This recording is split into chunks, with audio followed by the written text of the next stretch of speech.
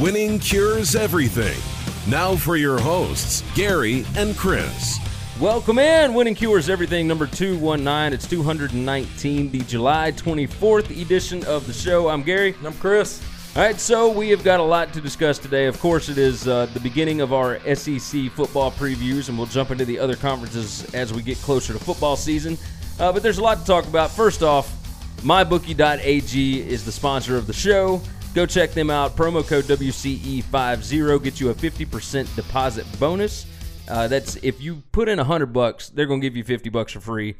You can't get a better deal than that. You put in $25, they're going to give you $12.50 for free. Whatever you want to do. 50% for free, whatever you deposit. So they are the best online sportsbook, the best layout. Check them out, mybookie.ag, promo code WCE50. As far as following us on Twitter and whatnot, you can do that easily. You follow me at Gary WCE. You follow Chris B. Giannini. And you can also follow us at Winning Cures. You can also check out the website, which also sponsors this podcast, winningcureseverything.com. We got a bunch of stories. We got all kind of different videos and whatnot up there. So check it out. And with that, we're going to move into story number 1. All right, so in lieu of story number 1, we're just going to have a crock pot of stories. We called it the blurbs last week, so we'll call it the blurbs again. Basically, all it is a list of stories that don't really deserve their own segment, but we'll talk about all of them anyway. No, they need to be talked about. Yeah, but not necessarily a 5 to 10 minute conversation on each one. Correct. Right? So we'll start out with this one. Rob Manfred, MLB commissioner, stated he wants to expand from 30 teams to 32, and he actually listed cities. Now, did you see this? Yeah. Okay. Portland, Las Vegas, Charlotte, Nashville, and in Canada, Montreal and Vancouver. And then he didn't say a specific city, but places in Mexico is what he said. What are your thoughts on taking this international for them? Well, the international part I like a lot. I think the Mexico cities would do really, really well. Baseball is having a problem with attendance right now, and the Latin American countries, just that is their number one sport outside of soccer. It ranks up there with ratings as high as football, and so I think that it is wise to go after that market. I don't think that would be unwise. As much as I love, we knew this was going to happen. All we needed was one team to put a pro team in Vegas. I've been saying this for a decade. One team does it, one league does it, all the rest are going to flock. It is going to be a wild success. They're all looking at hockey right now saying, holy crap, what if we would have been the first? And so I do believe that a team will be in Vegas. Nashville is like the coolest, hippest city in the country right now. You know, it is the new Austin, what Austin was for the last decade, I think. And I don't know how long-lived that is. I would love to see it just because it's close to us.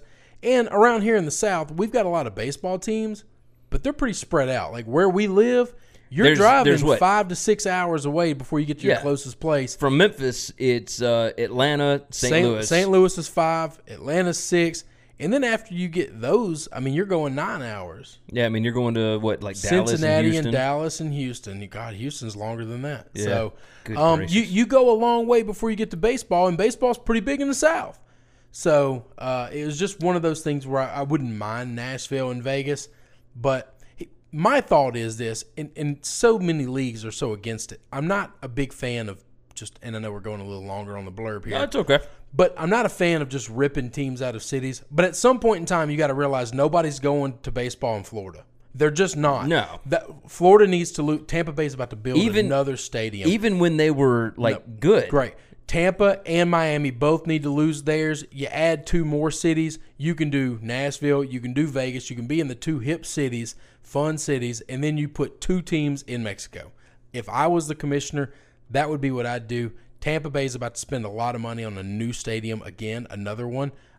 No, we don't want your stadium. It's not going to bring people. It just isn't. Yeah, I think I agree with you. I think I agree. Canada's already got Toronto. And Montreal didn't work out last time. Yeah, it didn't work out the last time, so why would you go back? Yeah. I just don't understand that part of it. Vancouver, look, they didn't support the Grizzlies.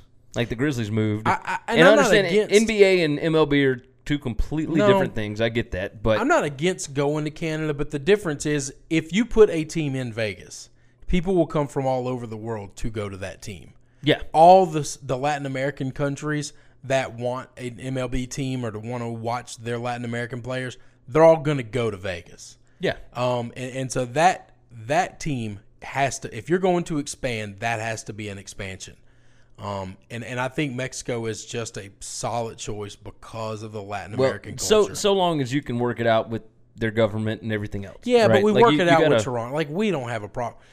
These leagues don't have that issue. Our country has that issue. These leagues don't. I agree. All right, next up, it was big news, last Monday, Tuesday, Wednesday, whenever it was. That's right. Kawhi Leonard to the Raptors and DeMar DeRozan to the Spurs. And the Spurs didn't only give up Kawhi, they gave up Danny Green. And there's not a lot of three-point shooting left on this Spurs team. Does either team win this trade? Oh, yeah. I think the Spurs win this trade big. First, the Spurs, the reason why the Spurs always have, this is kind of a known fact from NBA insider guys, the Spurs have the best shooting coach in the league. That's the reason they're able to turn out three-point shooter after three-point shooter.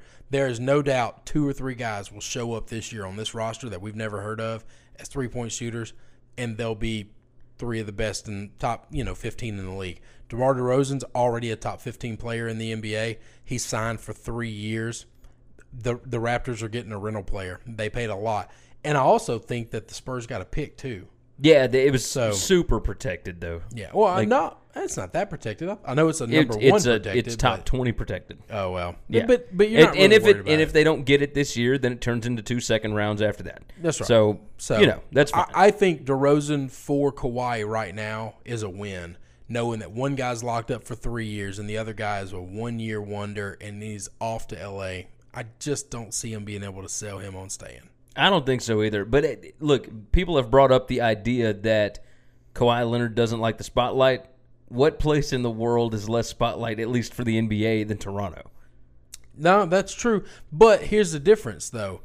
See, I don't think... I couldn't see Kawhi Leonard, hanging out with Drake. First things first, don't tell me you don't like the spotlight, but you want to go to L.A., okay?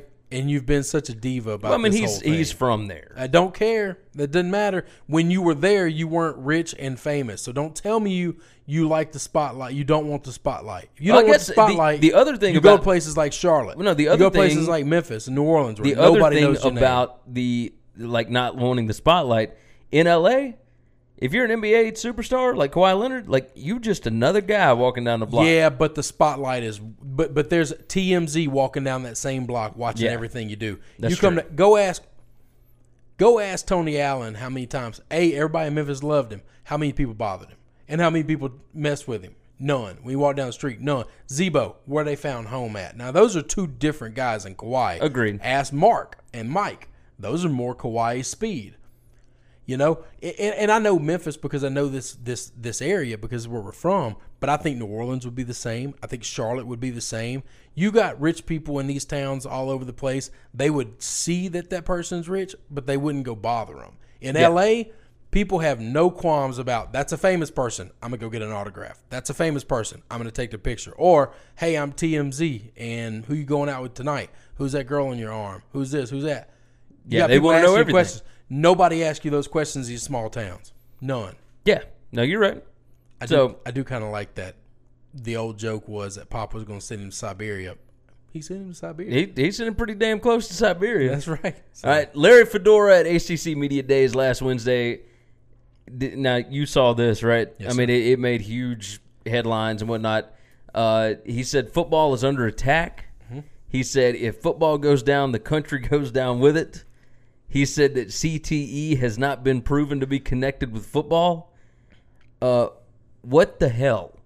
Tell me how long until North Carolina gets rid of, because this is embarrassing. He did not just say it in his speech. The sports information director for North Carolina realized what was happening because as soon as he said this stuff, tweets started firing out. Well, yeah, that's the world we live in. Right. And as soon as all this stuff starts to make head on social media and it starts to go viral, he went out to a few select reporters and said, hey, Coach Fedora wants to clarify a few things with you guys. Like, can y'all stick around another 10 or 15 after he gets done on the stage? And he wants to talk to y'all about what he said. Yeah. And then he comes out and he doubles down on everything. There was a study done on 111 former football players. And out of the 111, 110 had CTE. That's just one of a ton of different stories. Like, football is not going to be able to get away from CTE. Like, that, it is just a part of it. And if you understand it and you know what you're getting yourself into, then okay. But for a coach to think that, at one, you should be worried about the safety of your players, right? I think any rational coach would, maybe not rational, any good public speaking coach that understands the scenario would have, one, not even touched the subject because it wasn't asked of him. He just brought it up. But two, they would understand that it is a whole different climate now, right? What are your thoughts on this? Does North Carolina find a way to get rid of him if he doesn't have a good year this year? No, I mean, I wouldn't get rid of him because of this. I mean, here's the thing. So, yes, it's not a smart thing to say, but we've always talked about this. Outside of football, these guys would barely be PE teachers. Yeah, like it's not like they'd be. It's not like they'd be. Now there's some that would be good at other things. Very few, very few. These guys are borderline Neanderthals. They're just really smart at football. Okay, so thanks. You have an opinion. Here's the thing. There's something that he kind of brought up in his thing though, and I kind of admire what he's saying in the sense of I played football, and I didn't play it super long, but I learned a lot about life for it. I learned a lot about competing for something that I wanted. I learned that, it's not just going to be handed to me. I've got to go work for it, and if somebody outworks me, they get it. Yeah. And then I'm standing there without it. And that's just part of it I don't disagree with. But you got the CTE thing is where I'm pointing at. But he doesn't understand. What we know about CTE and head trauma today is going to be drastically different than what we're going to know in 10 years or in 20 years. That's just true. That's just what medical science is going to tell us. It's a million different things. We've been around studying diets and weight loss and healthy living for a long time. And today, it's 2018, and we still can't agree on what the healthiest way to live is. So science is always kind of taking that next step. There's no doubt CTE is from head trauma. The other side of that is Mark Schlereth kind of defended him, okay? And I shared this post out on Twitter the other day, and he talked about how he agrees with the sense of without things like football, all of these men playing this game and working in this game would probably be doing something that is detrimental to their health. Yeah. Because life is about, you get more out of life for having purpose than you do doing something healthy. Okay, that makes sense. And so so many of these guys, as soon as coaches especially, as soon as they quit playing, they die. Guys that played and hurt lived a long time, but as soon as they stop being around football, their body gives out. They have nothing to live for anymore. They have nothing that they're fighting for. And so while head trauma is a serious thing that this game has to figure out, we also have to understand that all of these people that do this game, it gives them purpose in life. And regardless of if that purpose is valuable to you or to anyone else, it's valuable to them. It gives them a reason to wake up in the morning and go to work and to put their body at risk. It's not for the money. Agreed. Yes, they make an obscene amount of money compared to you and I and standard people, but it is the least profitable sport for the player out of every major sport out there. Every golfer, just about, that makes the PGA Tour and plays in all four majors will make more than almost every NFL player except for the top 1%. Every baseball player, there are guys that are minors that bounce back and forth that will make more money than a lot of these NFL players in baseball. Hockey and soccer soccer is obscene amounts of money once you get into Europe. Yeah. I mean, it's just not even crazy. So if these guys who are the best athletes in the world were to play another sport, if they picked another sport to go dominate, then they would make grossly more than what they're making now. Agreed. This game gives them purpose. Agreed. So we need to remember that. I don't think you fire a guy for not being smart about science. He's not a science teacher. He's a football coach. I'm working under the assumption that outside of football, you're dumb at everything else. Agreed. So I'm curious because North Carolina has a certain reputation that they uphold as far as being a smarter university, et cetera, et cetera. Because they also are the university that had like underwater classes that academic didn't fraud. Really exist. I understand. Yeah, I got all that. I think and they are right in the heart of the South where it is very much, tough it up. That people around where we live still have questions about CTE no matter how much science you give them. So Agreed. He is probably in the best place for this. If he was at Berkeley, if he was at Stanford. I think if he was in the SEC, he would be fine. I think at North Carolina, it's a little bit different. I don't see North Carolina any better than any of our SEC schools. We shall see. All right, we're going to wrap up with this. Ryan Nanny, SB Nation, our buddy at Celebrity Hot Tub. We got to get him back on the show. He wrote an article for SB Nation, and he doesn't write a whole lot, but he said why it should cost 1 point to punt. Now, he's got some interesting points here. Let me go through the 7 points. Okay. All right. 1, keep games closer. He said, this is explanation here, and I'm not going to explain every one, but this is the main reason, right? Right now, one purpose the punt serves is to protect the lead. It doesn't eliminate that entirely, but it does compromise it. Punt on your last 3 possessions in the current system with a 17-point lead, and your opponent has to score every time they get the ball. Do the same thing under this new system where it costs a point to punt every time, and now they only need 2 touchdowns. Essentially, we're making coaches really consider whether or not to punt rather than just do it because it's the comparatively safe option. Number 2 was it's more balanced than you'd think. FBS teams punted a combined 82-33 times last year. Now, that's 8,000 plus points to distribute. The difference is Alabama and Ohio State each had 39 more punts forced than punts themselves, so that wouldn't change much right there, right? Number 3, coaches will have to go for it on 4th down more often, which makes things more entertaining. Correct. Number 4, when coaches elect to punt, it's going to feel weightier. Absolutely, because every time you punt, you're giving up a point. So say you score a touchdown early, and then you're just playing. Well, a 7-0 lead can end up being 3-0 in a quarter. So it won't weigh as much, or it will weigh more. Fake punts would be even more satisfying. I agree with that. Fake punts are already awesome, but if you fake one during this, that's awesome. It rewards defenses more tangibly. And then number 7, scores are going to get really, really funny. And I'm cool with that. He brings up Michigan beating Rutgers a couple of years ago, 78-0. So he said Michigan punted 4 times, so let's mark them down to 74. Rutgers 16 punts, which would make a final score of 74 to -16. And then he said, hell yes. So the kicker is what do you do if you're at negatives?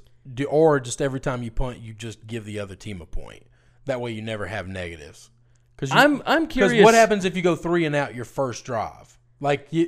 Now you're punting. Yeah. You can't go past 0 because we'll never have it. But I like this. I know that there's a lot of. If you don't go past 0, then you're good. But as long as you've got points on the board, it will cost you a point if you. I say no. I say every time you punt, you just give the other team a point. That's fine. It's the same concept. It changes nothing about the concept. That makes sense. It changes nothing. It just means when you're 0-0 and you start the game 3 and out, the other team's going to start out 1-0 if you punt. And I'm for this. So a 7-0 lead could actually end up being 8, 9, 10-0. That's right. Correct. Before the other team ever even scores. Correct. That's the way I would do it because you have the question of what do you do when the team is at 0. But I love this concept. I hate kicking the football at all points. I think there are several high school coaches that have won multiple state championships that have this philosophy of they never punt, they onside kick every time, and the math tells you it's the right thing to do. In college, it's probably different. The math wouldn't tell you it's right every time, but I think it tells you it's right more than not. and I think it would save a lot of jobs and it would cost a lot of jobs. But I'm for this. College football will never do it. Pro football will never do it. I wish that XFL would absolutely it'd be awesome. This. If you could see it work in another league, it'd be great. It'd be great. All right, we're going to move into our SEC East preview. So this is our SEC East preview, and we decided to do by divisions, at least on this. We may do the other conferences, the entire conference at one time because there's not a whole lot to talk about with some of them, but we're going to jump into the SEC East, and we'll start out. We're just going to do it alphabetical order. Is that all right? Fine. Okay. Let's start with Florida. First things first, Florida has got the easiest schedule, according to Phil Steele, of anybody in the conference. It's the number 64 toughest schedule, but that's because their road games at Florida State, at Tennessee, at Vanderbilt, at Mississippi State, right? So Tennessee, people don't expect a whole lot. Vandy, of course not. At Mississippi State, I think it's going to be tough. And then at Florida State, we still don't know what's up with Willie Taggart and what they're going to be. First-year right? coach. And so, they weren't good last year under Jimbo after losing the quarterback. They get the quarterback back, whatever. So let's go ahead and jump in. They went 4-7 last year. What do you think they've got this year? What's the over-under? The over-under, as of my bookie, is 8.5 wins. I think they go under that. I got them at 8-4. All right, now I have them at 9-3. What you think Dan Mullins is 5 games better than what they were last year? I do. The other side of this is that they are the most experienced team in the SEC because remember, they're getting all those guys that got suspended back. Yeah, but undisciplined players, I'm never going to put a lot of faith in. They get Jordan Scarlett back. They get stars they've got on. They've got 112 offensive line starts between the 5 guys. They return all 5 offensive linemen. They have a stable running backs. I don't think they're going to be great, but I think it's hard not to get to 8 or 9 wins with this schedule. You might be right, but I've got them at 9-3, and we're not far off. My I got 8-4. Here's my 3 losses. Okay. I've got at Mississippi State, Georgia, and then until they beat Florida State in Tallahassee, I'm going to give Florida State that win. Okay. That's just my thinking on it because I got to see it to believe it. Okay. All right, so what are you going with on what's your 4th loss? My 4th loss? Well, I have them losing to South Carolina and LSU. So. Oh, okay, you got them losing to LSU. Yep. All right, so South Carolina, LSU, and you've got them beating Florida State. Got them beating Florida State. I've got them losing to Tennessee, and I've got them losing to Georgia. Okay. Now, the Georgia thing, I can understand that. The Tennessee game, I guess they're at Tennessee. I think Jeremy Pruitt's going to show some people how bad the coaching has been for the last decade. I think a grown-up sitting in that chair, and when I use the word grown-up, I mean that literally. An adult male sitting in that chair, I think is going to show them Tennessee can win. You just need somebody who's not a complete idiot. I'm okay. I'm with you. So that's that. I'm going to touch on him in my hot take later. That's fine. Georgia. Let's move on to that. Last year they went 11-1, 7-1 in the conference. They lost at Auburn last year. I have them 11-1 again. I got them 9-3. What was their over/under? Over/under was 10.5. So I got them under there too. Yep, you got them under on that. So I've got them over the, but I'm not super confident because let's just be real. Not a whole lot of returning experience here. I just think there's also a lot of, miracles. I was the one guy that doubted Kirby the whole time last year. Didn't foresee him being that strong, that good. I also know football is an oblong shape that bounces weird and funny. And True. You're not. I couldn't tell you what games. Well, they won a lot of. And I'll tell you this: I don't have a lot of wins and losses. I just know what I think their record's going to be when it's over with. I can't tell you who they're going to win, beat, who they're going to lose to, any of that stuff. I just know this: I don't see them just running the table again like it's nothing because they're Georgia and they recruit really well, and Kirby's the second coming of Nick Saban. I think at some point in time the SEC is going to get better. Games are going to get harder. And you're going to lose some. over the last 4 years, Georgia has recruited, their average player is a 3.8. That's number 2 in the conference behind Alabama, who is a 3.92. So they are, as far as talent goes, light years ahead of everybody else on their schedule other than Auburn, and even then it's still pretty significant. Pretty significant. So I've got Georgia at 11-1. Now, the reason I have them 11-1, I've got them losing at South Carolina. Yep. And then I think they run the table from there. But it's still early, the first road game. You saw what Jake Fromm did in his only hostile road game last year at Auburn. Completely crapped the bed. The whole team did. And then you saw what they did like when they had the safe confines of Mercedes-Benz Stadium. That's right. Like they completely flipped the script on them. And this go-round, Georgia I think just has more talent, but their schedule, there's at LSU, at Missouri, at Kentucky. They got the cocktail party. Florida will show up for that. Yeah, and I think Florida will show up, but I just don't know that Florida's good enough at this point. Like, I'd like Dan Mullen. I just don't think they're good enough yet. I don't know the answer. Like I said, I just don't think that you can wake up, take a program over, and all of a sudden be 11-1 back-to-back years, 10-2 just in your sleep. This game's not that easy. It's just not. I think. Yeah, look, I'm with you on that. I'm with you. I've got them at 11-1. I've got them 7-1 in the SEC. Okay. Next up, Kentucky. Let's roll through very quickly. They went 7-5 last year. That's 2 straight years at 7-5. They beat Louisville 2 years ago, lost to them last year, at home? Is that right? Yep. So they play them at Louisville this year. I don't like Kentucky much this year. They've got the 6th toughest schedule in the SEC. It's number 39 in the country. They have the number 13 least experienced team. So, the only team that has less experience in the conference is LSU. Yep. They don't have a starting quarterback returning. They got Benny Snell coming back, the running back. But as far as offensive line starts, they've only got 60 offensive line starts, which is number 80 in the country and number 11 in the SEC. I've got them at 4-8 this year. Okay. What's their over-under? Their over-under is... I'm going to ask this for all the teams. Kentucky is 5.5. I would go under. I've got them at 5-7. All right, now who do you have them beating?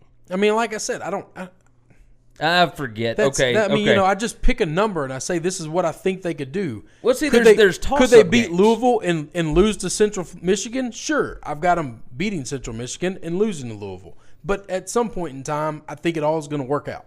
I think that their hardest games are at home, and then the toss-up games are on the road, so you kind of have to toss it to the next, the other team. On.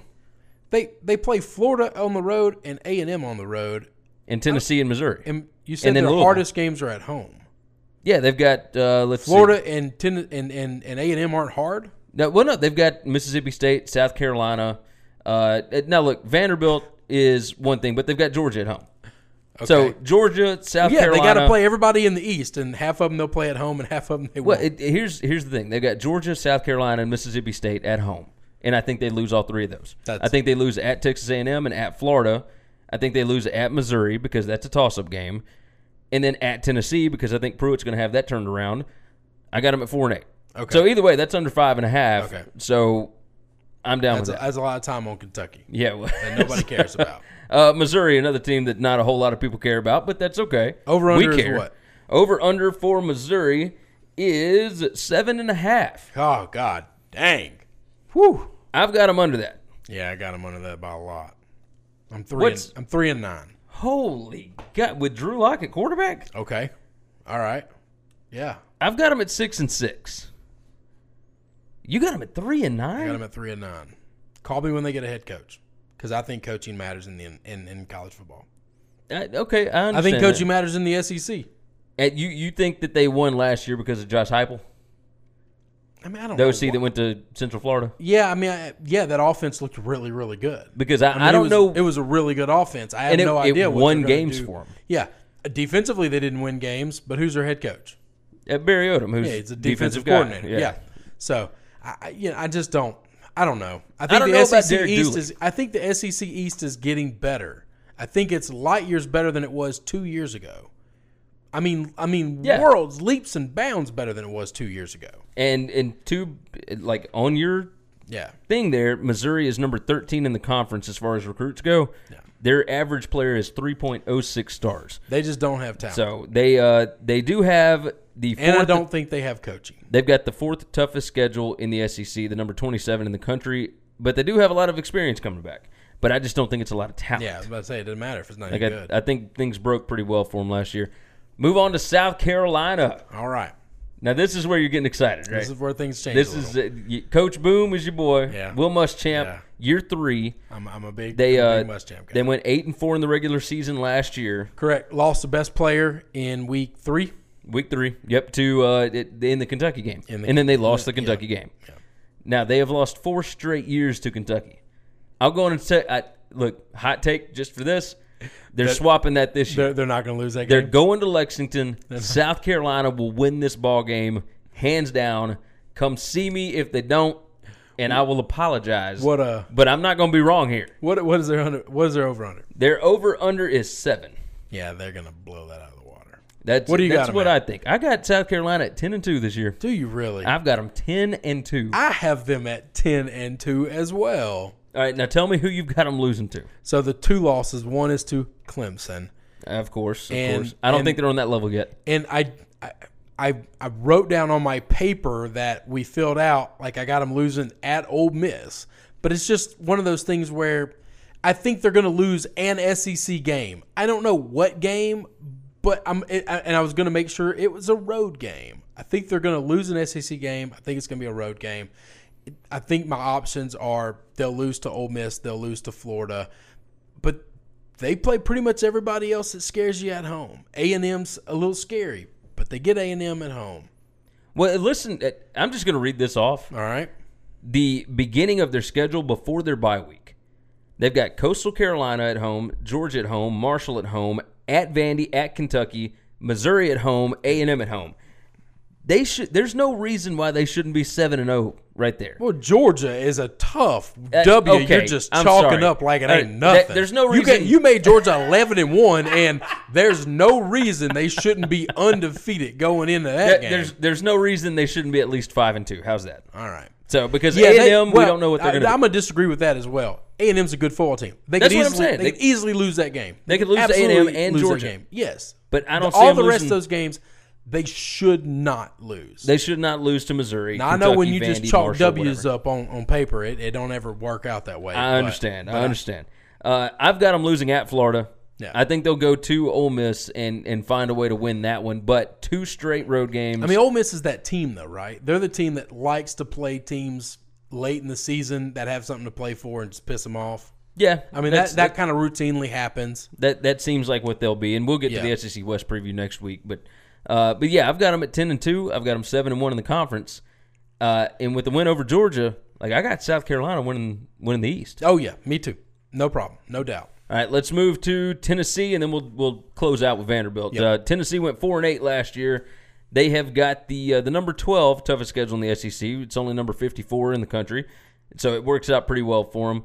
But as far as SEC experience goes, they are number 12 there. Number 87 in the country as far as experience, which might be good. Got to bring in some fresh blood. Yeah, you got that right. The average recruit for Tennessee is actually number 7 in the conference, right? Dead middle, 3.38 stars. They've got some good players.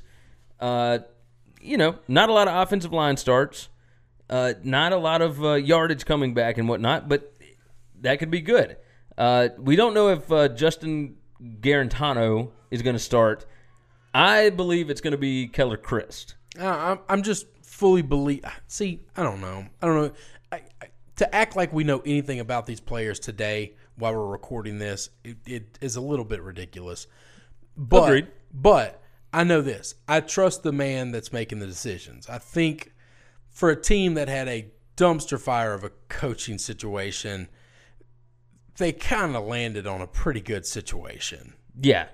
And like I said, I'll jump on Jeremy Pruitt in our hot takes. But no, let me ask you one question. There's one game. So what was their over-under? The over-under for Tennessee is 5.5. Oh, I'm going over on that.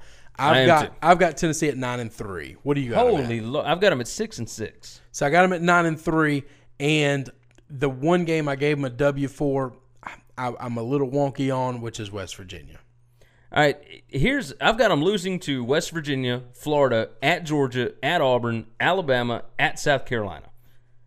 That's a lot of, like, the road games there at South Carolina, at Auburn, at Georgia. I just don't see how they. I've watched enough football to know they're going to win one of those games. There's a chance they could win 2 of those games. And then Florida, Alabama. So to just assume they're going to lose all these games where these teams are supposedly better than them is just making a really bad assumption.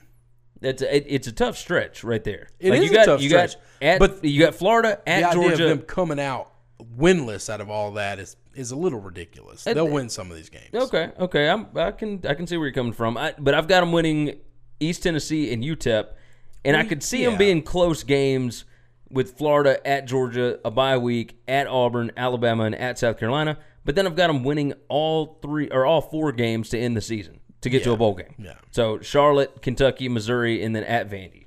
And that makes sense. That makes sense. So I think I've got them going to a bowl game. 6-6, I think would be good for Pruitt this year. Like for what they've got. I got them a lot better than that because I think they're going to win some of the. Now I don't think they'll win all of the games that I think they might, but they're going to win some of those games. You got them beating West Virginia. Yeah. You got them beating Florida. So I got them beating several. In that hard stretch, I think they're going to win 3 out of 5 of those difficult games. Okay. And if they only win 2 out of 5 of them, then I still go over the 6 or the 5.5 it was. Yeah, 5.5. Vanderbilt, they went 5-7 last year. They got a win over Tennessee again last year. Derek Mason took a 6-6 team, went to 5-7 last year. Their over/under is 4 this year. They've got a lot of experience, or not a lot of experience, but they're number 8 in the SEC. A lot of offensive line experience, which helps for what they try and do on offense. They're number 4 in the SEC as far as offensive line starts. They've got the 9th toughest schedule. Their experience, like I said, is number 8, and over/under 4 wins. I've got them under the 4 wins. I've got them at 3-9. I got to push. I got them at 4-8. All right, I've got them 0-8 in the SEC. Do you have them winning an SEC game? Yeah, I've got them beating. I've got them beating Missouri, and that's it. Yeah, as far as the SEC, you got them 1-7 in the SEC. Yeah. They'll beat Middle Tennessee. They'll beat Nevada. They'll beat Tennessee State. Their other non-conference game, it's going to be kind of fun for me to watch Vanderbilt at Notre Dame. What will be fun about that? Just because I don't think Notre Dame is going to be as good this year, and 2, like. This is something just the name, like the names on the jerseys. That's it. This is one of the things that pisses me off about what other conferences do, though. Okay, other conferences like to come in, and some of our big boys do the same thing. Okay, we say, oh, we're going to go play a hard team from another conference. Come here, Rutgers. We just beat a Big Ten team. Come on, man. Like that ain't a Big Ten team. Notre Dame's going to hang their hat on. We're going to get an SEC win. And that should matter in the college football playoff ranking or the bowl ranking or all this other bull crap. And it shouldn't. It just shouldn't. There are haves and have-nots. And if you go into the Big 12 and you beat up on Kansas, you don't get to brag about it. You just don't. I'm with you. I completely agree. But that's going to happen. Oh, yeah. That's going to happen. Oklahoma hung a lot of L's on Tennessee back in the trash days. And all we hear about is their record against the SEC. Like, well, yeah, you got 3 of them against one of the worst programs in our conference for a decade. Congratulations. All right, so you've got I've got Georgia going 11-1, but I got South Carolina at 10-2 winning the East. I only went over on 2 of these, and that was Tennessee and South Carolina. I have South Carolina winning the East, and yeah, I'm going to stand by that. I think they're going to win the East. I like it. All right, we're going to move into the rankings. All right, this week's ranking, we are going to do all-time NFL quarterbacks. Now, this is not any kind of standard. It's not a greatest of all time list. It's our favorite, right? I thought it was the greatest of all time. It's what we view as the greatest. How's that? Which will be favorite. All right, that's not exactly how I did mine. I did greatest of all time. That's cool. Greatest of all time works. Okay. So you will be picking first this week. I went first last week. Okay. So and anybody that hasn't seen this before or heard this on the podcast, what we do is a draft format. So Chris picks first, and then I pick. We both have 10 names or however many names, and then we draft them. So some of ours are not going to make the list. So this is going to end up being ridiculous since I picked greatest of all time and you picked your favorite. No, so the number 2 quarterback is going to be ridiculous. Not when I explain it a little bit. All right? It's going to be ridiculous. Because as greatest, like, there's a lot that can go into this. No, there's not. No, there's not. The number 1 quarterback in the history of the world is not debatable. It's just not. There's no opinions. Go ahead. This is your. It is just Tom. This is your pick. There you go. It's just Tom. And if anybody says anything otherwise in any bar, immediately call them an Uber or call 911 and knock them out. Those are your 2 options. They don't need to drive home, or they don't need to walk ever again. I can understand that. Okay. Number 2, I got Michael Vick.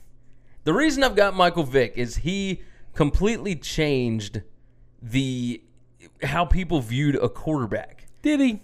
I think so. Because I think Steve Young did everything Michael Vick did, just not as good as him. I think that Michael Vick was the first. I'm not going to say the first. He was an African-American quarterback that changed people's perception of what that position could be. And I understand where you're coming from with Steve Young. I think Warren Moon did that. But he was Michael Vick Dante Culpepper did a lot of that. Michael Vick was sold. McNair did a lot of that. Good gracious, you're killing me here. I am killing you. Michael Vick was a lot of fun. Because we both made 2 completely different lists. Michael Vick was the video game all-timer. Okay. I'm not debating that. He got kids excited about watching football. And I understand that kids were already pretty excited about football. Everybody pretty much likes watching football But already. It changed things up. So I got Michael Vick number 2 on mine. Okay. Well, Quit hating, the Chris. number 2 greatest quarterback of all time is Joe Montana. How is it that we can't get on the same page with something very simple? Hey, we're going to do greatest quarterbacks. All right, sweet. I did greatest quarterbacks. And then you did favorite quarterbacks. But you told me greatest. Look, Michael Vick was not even my favorite quarterback. My favorite quarterback is in here, but we'll get to him eventually. But all right, so number 3 for you is Joe Montana? Joe Montana. Okay. No, he's number 2. He's number 2 on this list. He's number 2 on this list. You got draft pick number 3, playa. Joe Montana, number 3 behind Michael Vick. I'm helping our listeners. Number 4 for me is Drew Brees. Okay. Now, Drew Brees, Super Bowl winning quarterback. MVP, MVP of the league at one point. He's short. He's an everyman. He took a city under his wing. Look, that dude will never have to work or do anything in New Orleans. He won't ever have to buy another drink, another meal, nothing in New Orleans for as long as he lives because of one season.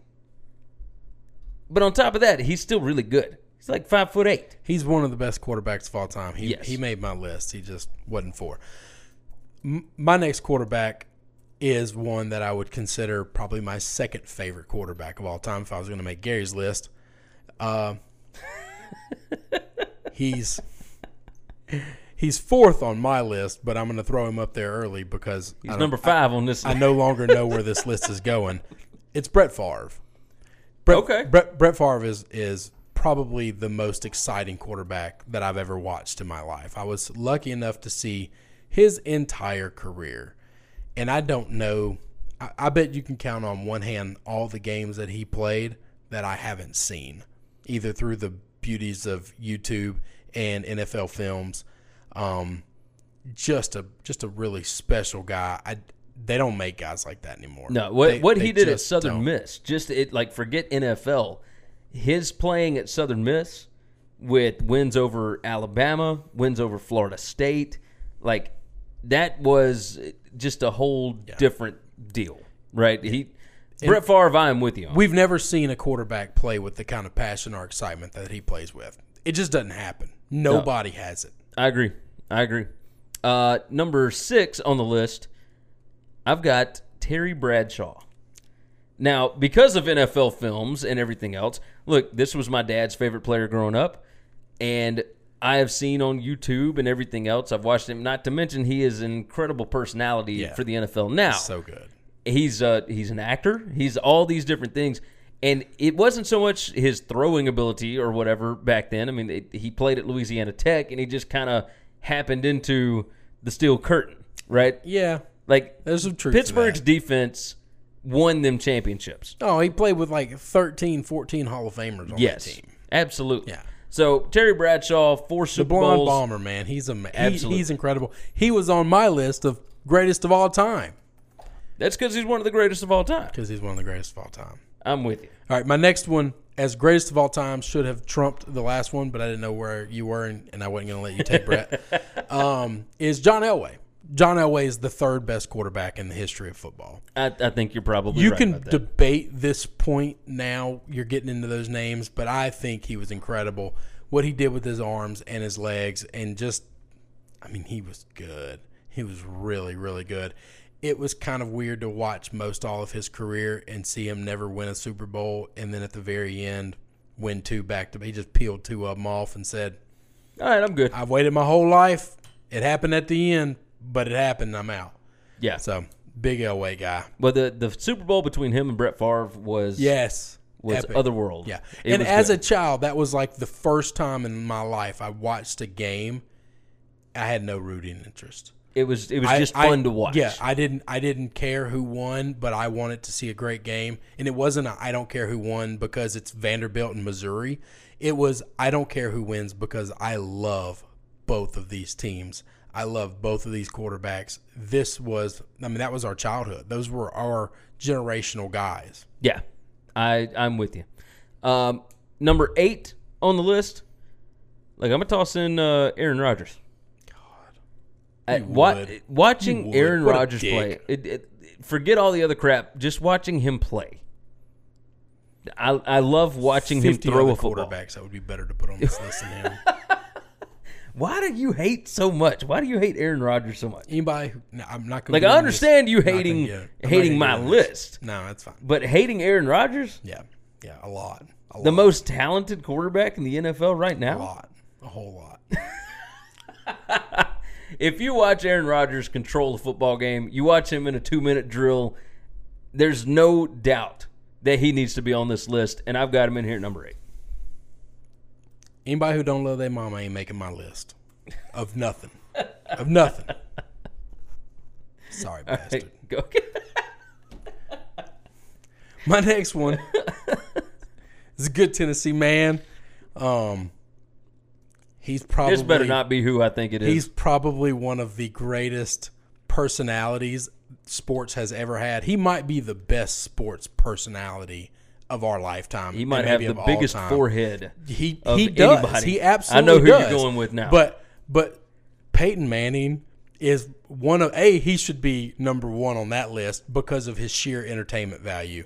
I'll buy anything that guy's selling. That dude went to Tennessee. If you haven't, no. Yeah, but you're taking a guy out because of where he went to school and your irrational hatred for somebody you beat up on all the time. We didn't beat up on him. He went 3-1 against Alabama. Anyway, I hate Peyton Manning. I have since 1995. But you have no logic or reasoning other than Tennessee. No, it's completely emotional. I understand where I'm at with this, and I'm cool with it. But anyway, if you haven't seen the commercial for DirecTV that he did with his brothers, and I'm not talking about the ones that got him famous. I'm talking about the ones that were before DirecTV started putting him on the air. There's one called Football Cops. It will make you fall in love with Peyton and Eli Manning like you've never fallen in love before. I need a sitcom of him ASAP. I need for a TV station to take when Eli retires to have Peyton, Eli, Archie, and Cooper to either call games or to have their own Sunday morning show, whatever. I need Cooper to be the butt of every joke. This is all I want in my life is more Peyton Manning on TV. And you know why I never bothered with him? He never bothered me because he never beat my guy. Who is your guy? Tom. Tom never lost to him. Ever. Ever. He lost in, 2016? And it wasn't Manning that beat him. It was when he was with the Broncos. You're like, that You're doesn't right. count. You want to give Peyton credit for that? Okay. Peyton maybe beat him like 3 times in his career. I'm with you. But we used to debate who the best is. And the one that always won. The one that always was. won was what I used to say, and people would always get mad at me for saying that. It was like, yeah, but look at the stats. Anyway. Look at the blah, blah, blah. He is fantastic. And he was really good at football. Yeah, he was really good at football. So it was more than just entertainment. He was fantastic. Yeah. Number 10 and the last one on our list, I got Steve McNair. Okay, that's not a bad one. So I like Steve, and we'll do some honorable mentions to close it out. I got 2 honorable mentions I'd like to say. Steve McNair was he and Eddie George brought life to pro football in Tennessee. That's right. Right? That's right. Like that's it. Nobody was a big Titans fan or anything when they first came here, but the whole state kind of rallied around them as they were making their Super Bowl run. The Music City Miracle, all this different stuff. And Steve McNair, I mean, my gosh, there's all sorts of legendary stories that people tell about him. We're not going to get into that. We're not going to get into the locker room. Just stop. But it's more than just the dang-a-lang. Yeah, come on now. It's more than just that. Come on now. But he was a personality. He was great. And he came from Alcorn State. Yeah. Like, I remember Alcorn State was the first small college that I really wanted to watch on TV. Like, they purposely put him on ESPN so that people could see this guy. He was unbelievable. Yeah, he was incredible. So I'm going to keep Steve McNair at 10. I'm great with that. You won't get any argument from me on that. That's a pretty unbelievable pick. I'm a fan. I'm a huge McNair guy. My 2 honorable mentions. 1, Dan Marino. Never won a championship, but all-time quarterback greatness-wise and entertaining, funny.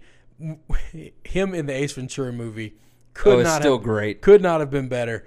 And then my last one, I didn't watch the ESPYs. I'm probably going to go back and listen to his talk just because it's him. But this has nothing to do with whatever he said recently, because it's Jim Kelly.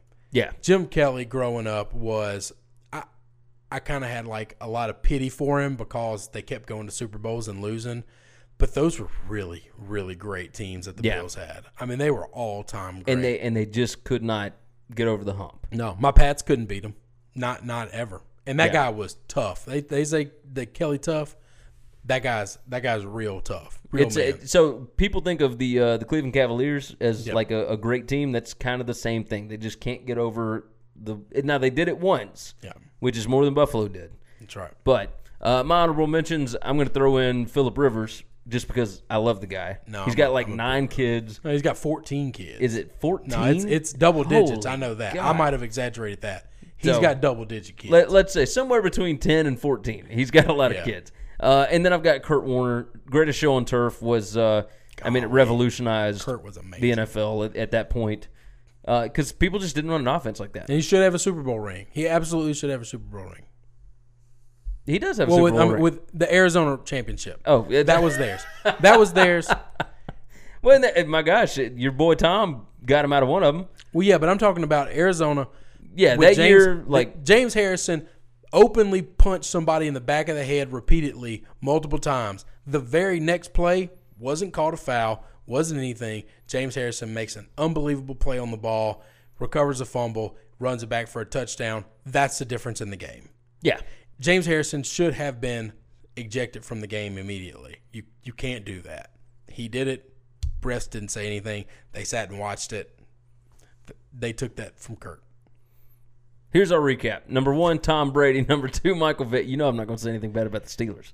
I can't do it. I know. Tom Brady, Michael Vick. Number 3, Joe Montana. Number 4, Drew Brees. Number 5, Brett Favre. Number 6, Terry Bradshaw, the blonde bomber. Number 7, John Elway. Number 8, Aaron Rodgers. Number 9, Peyton Manning. And number 10, Steve Air McNair. Terry Bradshaw, TB12 before Tom. Oh, yeah. You're right about that. I didn't even think about it. Yeah, he's the man. All right, so that wraps up our ranking for this week.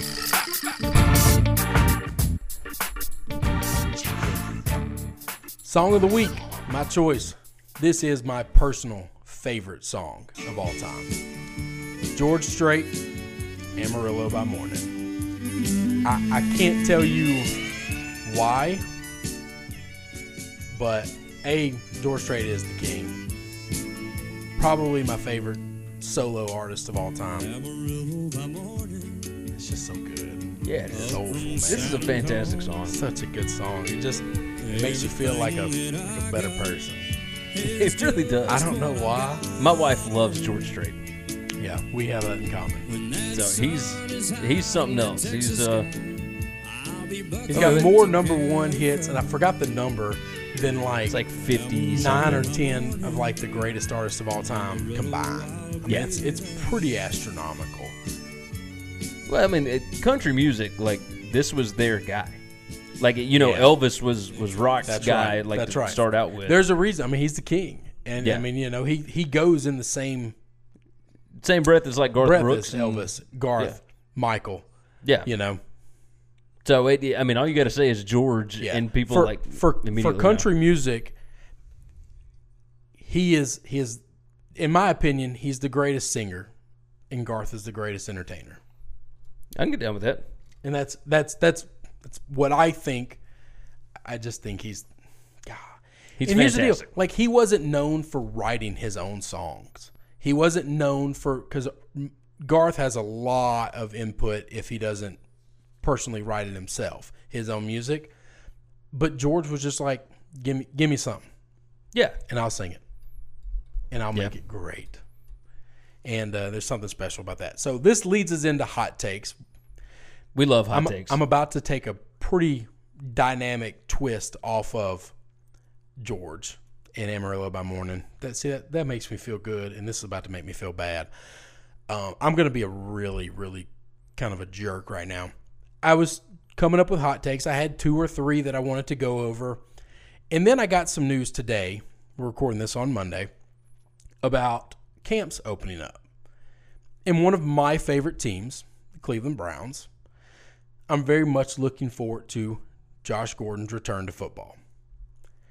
And I get report today that Josh Gordon is not allowed to report to camp because the NFL hasn't caught him doing anything else. No issues, no problems.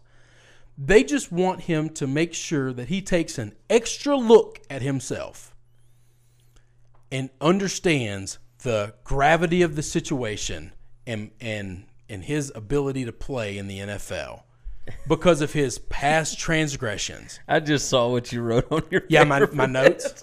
My notes. Yeah. It's written really big. It's one real line, real quick. Roger Goodell has to be one of the greatest pieces of trash the world has ever seen, ever. And I'm not going to get into comparing him to some of the world's greatest pieces of trash because that would do a disservice to people who are real victims, and B, it would make Roger Goodell look good, and nothing should ever make this man look good. Why he continues to go after Josh Gordon, and they are making this out to be like this guy was some mass murderer or did some heinous thing. The guy got caught smoking pot, okay? Is it against the rules? Yeah. He paid his punishment? Sure. Well, then he got caught smoking pot again, but really, he didn't. He absolutely didn't. His last time for testing positive was such a minute trace of THC that the people at the lab said they've never found anybody who tested this low before ever that wasn't a negative test. But the NFL says any trace amounts, it's an automatic year-long suspension. Well, what was it? It said that, it could have been secondhand, or it could have been left in his body from before. They had theories about how an individual can test so low and it get this result. And the theory was it's so small it has to be secondhand smoke. It has to be. And or because his THC count in the past has been so high because of the volume he used to smoke, it's just taken that long to get out of his system, and he still has trace amounts in it.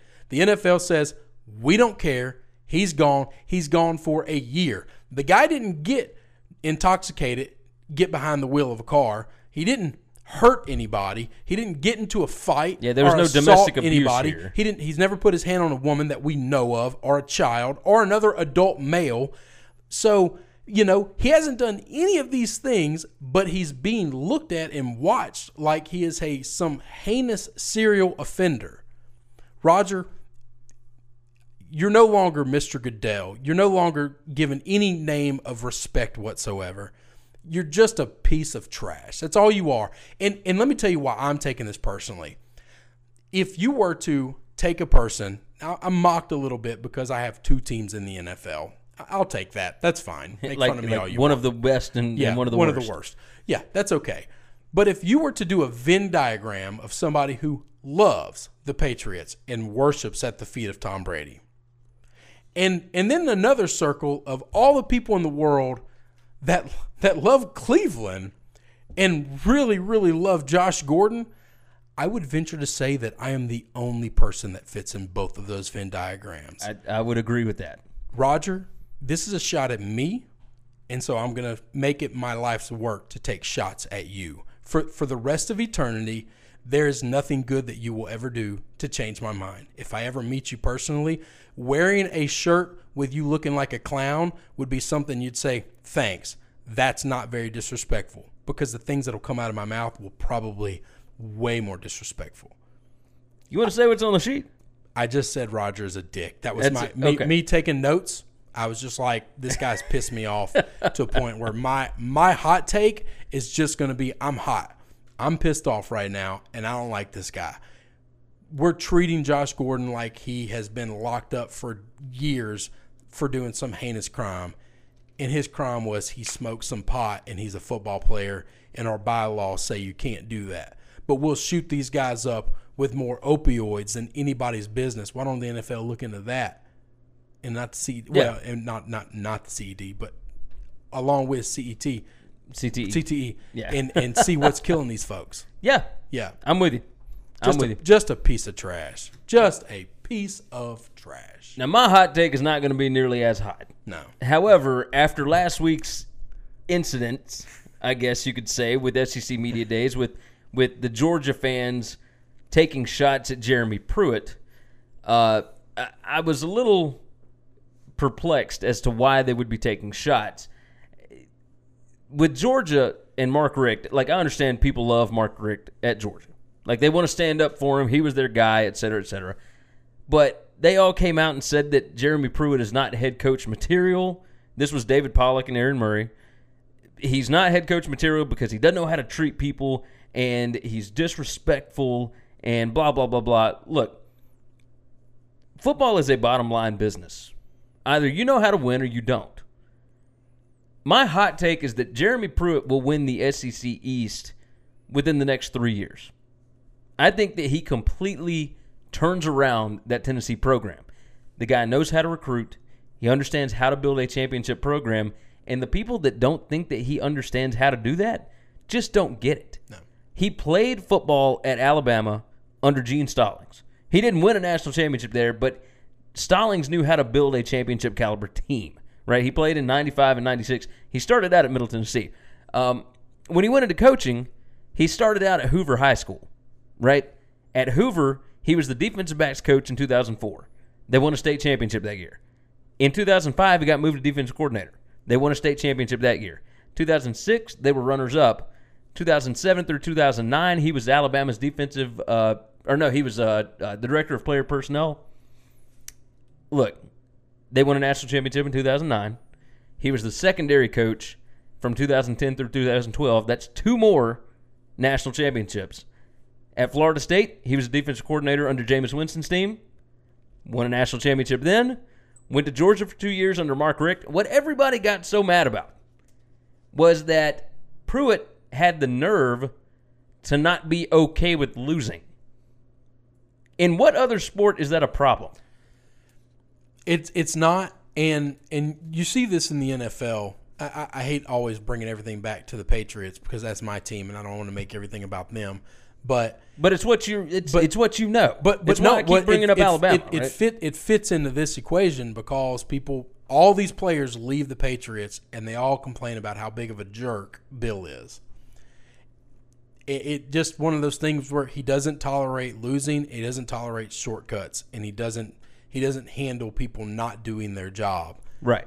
So, It's why when players leave New England, yeah, they talk bad about Bill. Well, but they're rarely as good as they were in New England. Correct. That's just bottom line. Yeah. So, and Pruitt, of course, came back to Alabama as defensive coordinator, won a national championship last year, had the best defense in the country in 2016, and couldn't get the national championship because of different factors. Yeah. But either way, he's got multiple state championships and national championships. The guy knows what it takes to build a winning program. He will win the SEC East in the next 3 years. And once Saban retires, there's no doubt in my mind he will win an SEC championship for Tennessee. Bottom line. You talk big for a guy that hadn't won a lot of SEC championships. Yeah, you're right. You got more national championships than you do SEC championships. No, I think it's the exact same number. Something wrong with that, by the way. It's probably everybody in the world believes there's something wrong with that, except for people from Alabama. So No. You can be third in the West, but you can be best in the country. That makes sense. That's how math works in Alabama. All right, we're going to move off of that. We're jumping into fact or fiction to close the thing up. Fact or fiction time. My turn to pose the question. It's a little bit of a weird question, okay? All right, I'm looking forward to this. I'm not sure exactly what this is, but when you bring up that it's a weird question, I immediately jump in. Yeah. All right. So the British Open was this week, or the Open Championship. We in America call it the British Open, even though it's played in Scotland. We in America. Because that's how we do it in America. Yeah. If it's over there, it's got to be British, right? Sunday was a pretty epic day for. Well, I say it. Sunday was a great opportunity for golf to be really, really amazing. And relevant and everything else. Oh, right? yeah, relevant, talking about dominating sports headlines today. Yeah. Like, you and I play golf, but I don't watch it as often as... I watch it pretty religiously, and I watched every minute of this, but... I didn't watch every minute. Sports are entertainment. We agree with that, right? Yes. We need to come to a couple of premises. Sports are entertainment. Fact or fiction? I believe... as long as you can maintain that fourth element of secrecy, that we as fans don't know this is happening. Well, secrecy and somewhat unpredictability, maybe? Yeah, you got to still have unpredictability. All right. I believe sports would be better if we could fix outcomes. Like make better storylines. All for like WWE. All four storylines. See, not all the time. Not WWE. So let me give you the example. So we're going to talk about the British Open here. Okay. My reasoning for that is we had a part on yesterday of the golf tournament where Spieth is throwing darts.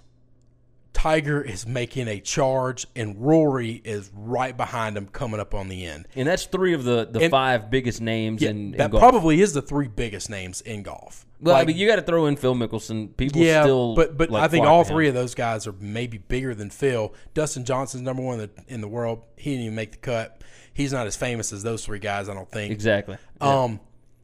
I think, and then shortly after like this rush kind of happened, Tiger poops the bed, double bogeys, he's out of it. Jordan forgot completely how to putt, literally calls his caddy over to help him read a 3-foot putt and still lips it. And that's been happening to Jordan lately, getting in his head. He can't putt. And Rory finished okay, 6 under, whatever, but not enough to make that surge and really get the win. Francisco Molinari, I think it's how you pronounce his last name. I should know, being the resident Italian. Super proud that a dude from Italy won, not taking anything away from him. This is back-to-back tournaments that he's won. But the storyline in golf, if we would have had a playoff going into after that thing was over with Spieth and Rory and Tiger on a Sunday, would have been epic. Yeah, enormous. Not just great, epic. All-time, one of the greatest finishes in the sport's history. So I don't think you should fix something to get here. But as soon as you see we got about 6 holes left to go, I need to find one of those Buffalo Wild Wings switches and make that happen. and get this. I don't care what the outcome is. I'm not predicting that. I'm not crowning a winner. I am, unfortunately, saying, Francisco, you don't get to make this run. And all the rest of these guys, maybe throw Justin Rose in there because he's the European. But Roy's European too. Roy's Wales. He's all right. But, let's have a playoff with three of the biggest names in golf. They're right here. They're so close to the end.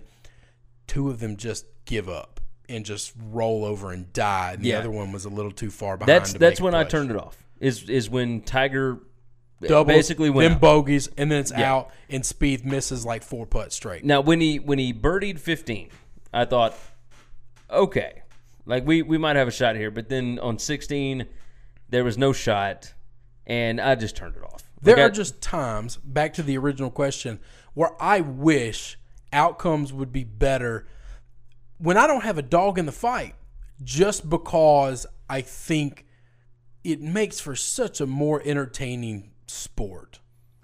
I'm going to go with fact because, yes, the storyline would be so huge. People would be talking about it nonstop. That Sunday would live forever. I haven't heard anybody even really talk about other than bringing up Tiger. That's right. But the fact that he didn't win. Not just that he didn't win, he looked so good, and then he looked like old Tiger for the last 4 or 5 holes. Yeah, that's what happened. I mean, it was the last 6 holes. Yeah, because the ones before 15 is correct. When he double bogeyed and bogeyed. That's it. You're right. And look, that was a tough course for anybody. I mean, the bunkers, super big, tall, whatever, tough to hit out of. But I mean, my gosh, the shot where Tiger hit it into the bunker and then knocked it out of the bunker onto the green was awesome. Yeah, incredible. So I just it was a lot of fun to watch. I wish that the ball that hit the fan in the head could have somehow ricocheted off that guy, and somebody throws a ball into or goes into a tree, and he got a magic kick and it's on the green, and we can get this thing to the playoff. We can kind of make everybody else fall away. We get this 3 to a playoff, and then whatever happens. That round would live forever in golf history. Yes, I agree. It would be something we would watch for decades to come. I am going fact on that. So I agree with you. And golf is one of those sports where it needs it. I agree. I don't think all sports do, but not all sports. I like how the NFL is set up. NBA, we could maybe fix it to where Golden State wasn't so dominant. Well, you just need just need a better storyline. That's just it. I mean, you need something entertaining to keep people going. Baseball could sure use it, but I'm also the guy that thinks, now I have no control over this, so don't kill me, all my friends that are Cubs fans. I think the storyline is better if they lose that World Series. I think they went from being the lovable losers to just being another big team that spends a lot of money. Now I know that it's hard for me to say that being a Sox fan, and I remember 2004. I remember everything about it. I remember where I was. I remember who I was with for all 7 games of the ALCS, and for all 4 games of the Cardinal series. I was with the same person every night, and in 1 or 2 different places. I remember almost every pitch to those games. So I understand that was epic, but for the story, as soon as we won, we're just another big team that spends a lot of money that won a World Series. Yeah, it's not as much fun. No. Now, the storyline last year, the Astros winning it, not only did they win it, they went through the deepest run of blue bloods in baseball history. Who all did they beat last year? Do you remember? They had to beat the Yankees, they had to beat the Red Sox, and then they had to beat the the Dodgers. You're right. Yeah. That's pretty crazy. I mean, there's not a bigger salary, bigger famous name in baseball that you got to go through. You go through the Sox, they went through the Yankees after that, and then they go through the Dodgers. I like it. That's a run. That's a great story. It's absolutely a great story. I'm with you. I'm with you. All right, that's going to wrap up the show. You guys know what to do. Go check out winningcureseverything.com. If you have not subscribed already, iTunes, Stitcher, TuneIn, SoundCloud, Google Play, go subscribe. Leave us an iTunes review, 5 stars. Give us a written review. Tell us what you like, what you don't like, all that good stuff. That helps out the numbers. That helps out getting more people in here, right? We made a commitment that every 25 we get, we're going to make a donation. And Exactly. we've made one donation. We're at 33. Yeah. We need we gotta 17 get to 50. more. Come on, guys. So help us out with that. Go knock I it don't out. like sick kids. Well, I mean, I don't like sick kids. YouTube. You want to stop sick kids? YouTube.com/winningcureseverything. Go subscribe to the YouTube channel. If you're watching this on YouTube, thank you. We appreciate you. If you're listening on the podcast, we appreciate you guys as well. Share us out on Facebook, facebook.com/winningcureseverything. Give us a like there. We're on Twitter @winningcures. You can also follow myself, my personal account @Gary WCE. You can follow Chris B. Giannini. And from there, go check out the website, winningcureseverything.com. Also, big shout out, like usual, mybookie.ag. Sign up, promo code WCE50. You get a 50% deposit bonus, which means you put in $50, they're going to give you $25 for free. You put in $100, they're going to give you $50 for free. You can't beat that deal, especially for the bunch that's got the best online sports book, the best layout for an online sports book. Everything about it's cool. So go check it out. For now, though, we're going to get out of the way. Later. We hope you guys have a good week.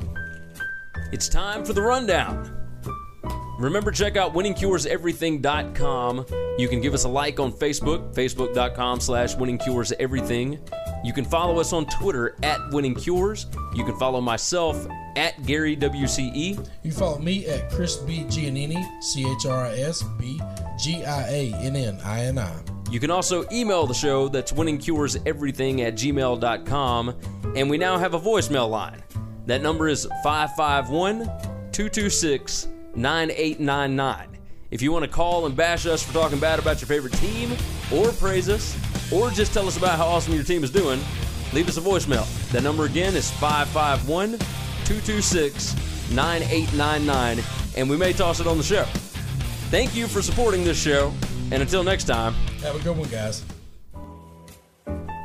hey, don't forget, subscribe to the Winning Cures Everything podcast on iTunes and make sure you leave a review. For every 25 written 5-star reviews we get on iTunes, we are donating to St. Jude's Children's Hospital and Le Bonheur Children's Hospital in Memphis, Tennessee. So subscribe and review on iTunes, SoundCloud, Google Play, and all your favorite podcast apps. Remember, the Winning Cures Everything podcast.